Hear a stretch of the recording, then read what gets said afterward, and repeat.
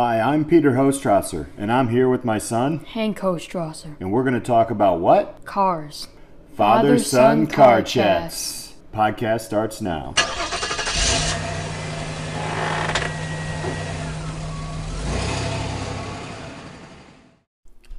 Welcome to this episode of... Father-son car chats. You got that down this time. Yeah. Good. All right, today we are working on a Toyota Supra.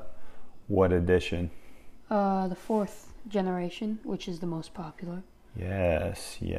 This is an interesting car because it's been around all different things, right? So it's been like a Celica or Celica Supra and different things like that. So this generation that you're talking about came out when?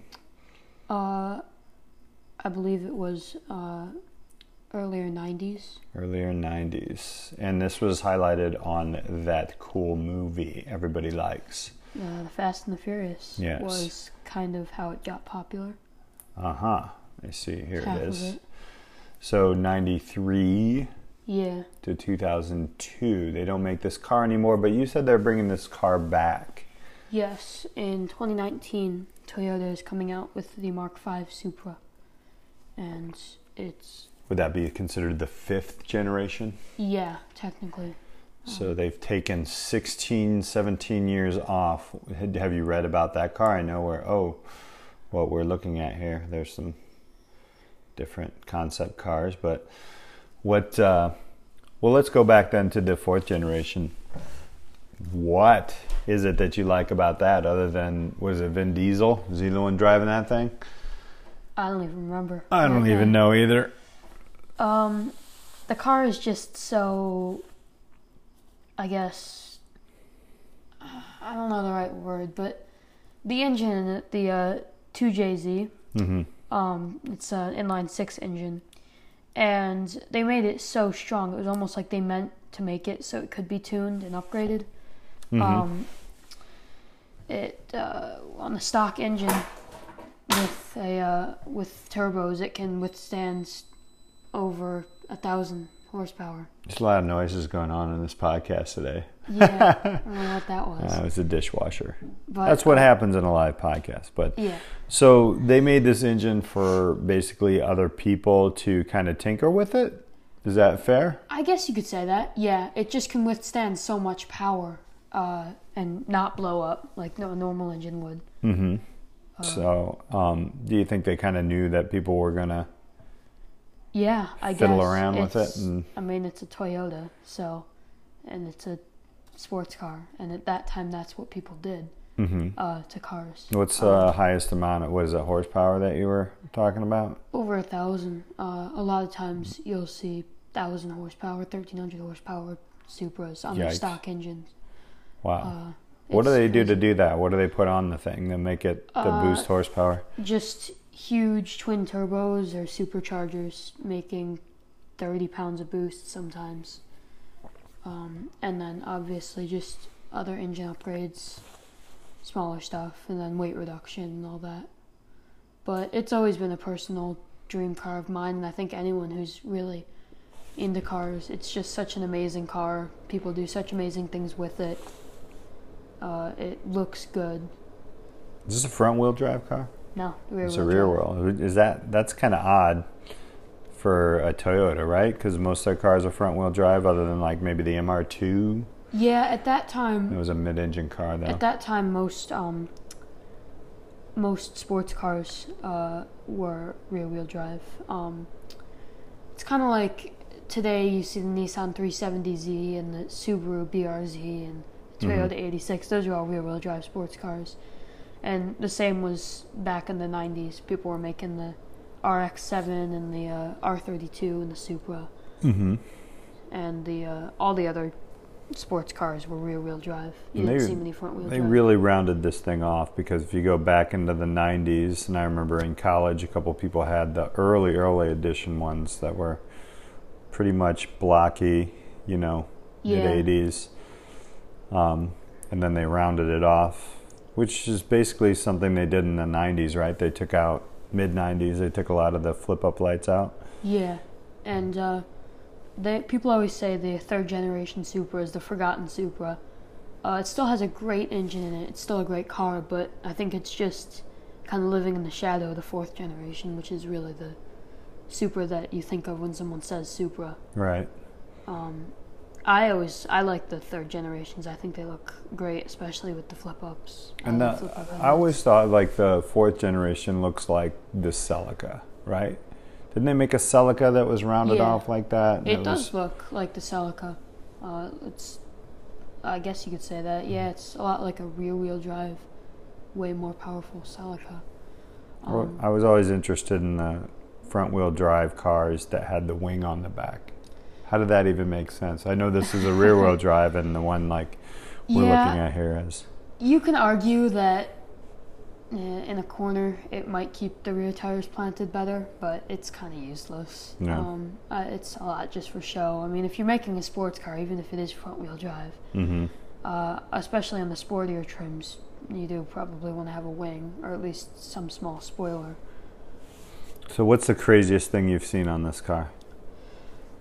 Oh gosh, I don't know. People V8 swap these, as any 90s Japanese car. You'll see V8 swaps, but is that usually a smaller V8 or is that like a regular? I mean, so what size are we talking on that? Is there a lot of room in there?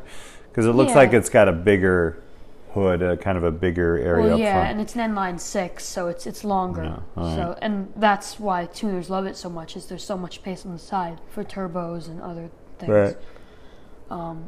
But yeah, a lot of people do Chevy small block or Chevy big block swaps. Interesting.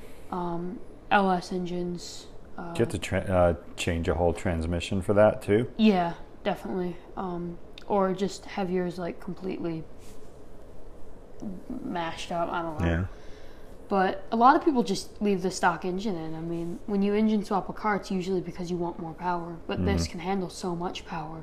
Yeah, they said the engine a lot of times you'll see Supras with like almost no body modifications, just like almost drag slicks on the rear, and then just a giant twin turbo kit under the hood.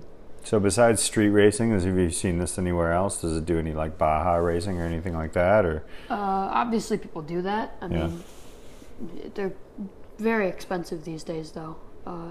They've shot up in price in the past couple of years. Why is that?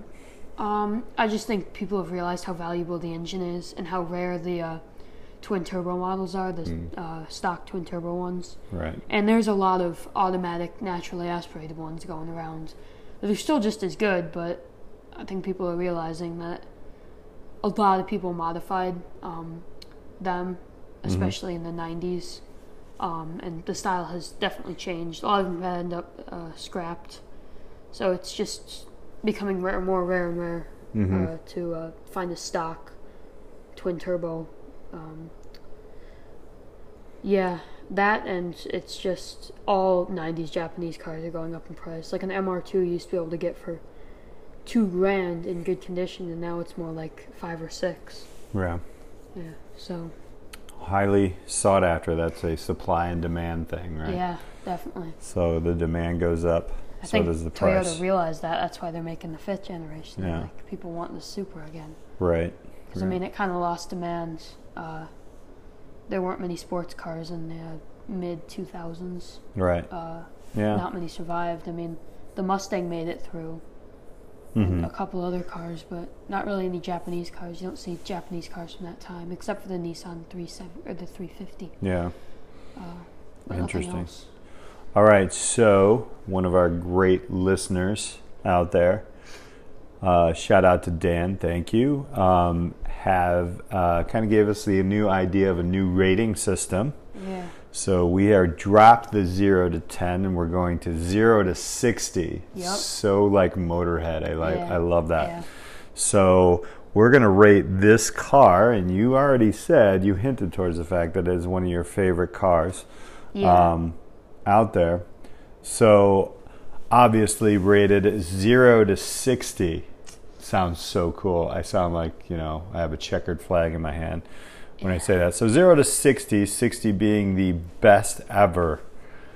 How would you rate that? The Nissan Supra Not Nissan. I just think of Nissan. Yeah. Toyota Supra. Sorry, so it's been a long week and it's only Tuesday. But the Toyota Supra, 4th generation. How would you rate it, 0 to 60? These ratings are so hard. I know. Oh gosh. I'm gonna give it. Oh, gosh. See, I don't want to give it a 60 because then that's like my favorite car ever, and it's not my favorite car ever. Okay. But I still want to give it a 60 just because it's a Mark IV Supra, and it's amazing. And I'll give it a 59 and a half. 59 and a half. That's a lot. That's fast. Yeah. Well, it's a nice car. I mean, 59.5. it just has so much potential. You can do so much with it. People have done everything with it. I mean, they're drag cars, they're tuner cars. People keep them stock. I've seen a 70-year-old lady driving a stock Supra before. It's just. Was she going fast? No, it was around 8 corners. Oh, I see. Well, still. Hopefully she kept it in good condition and she has a grandson or granddaughter somewhere who can tinker around with it. I wish my grandma had a Supra. Oh. Well, she's probably listening, so maybe for your birthday. Yeah. Maybe. Anyway, all right. Well, that'll wrap it up for this one. The 4th generation Toyota Supra. Hank rates it a 59.5, which is very high on a 0 to 60 scale. Until next time, on Father-Son Car Chats. We'll talk to you guys later. Keep on racing.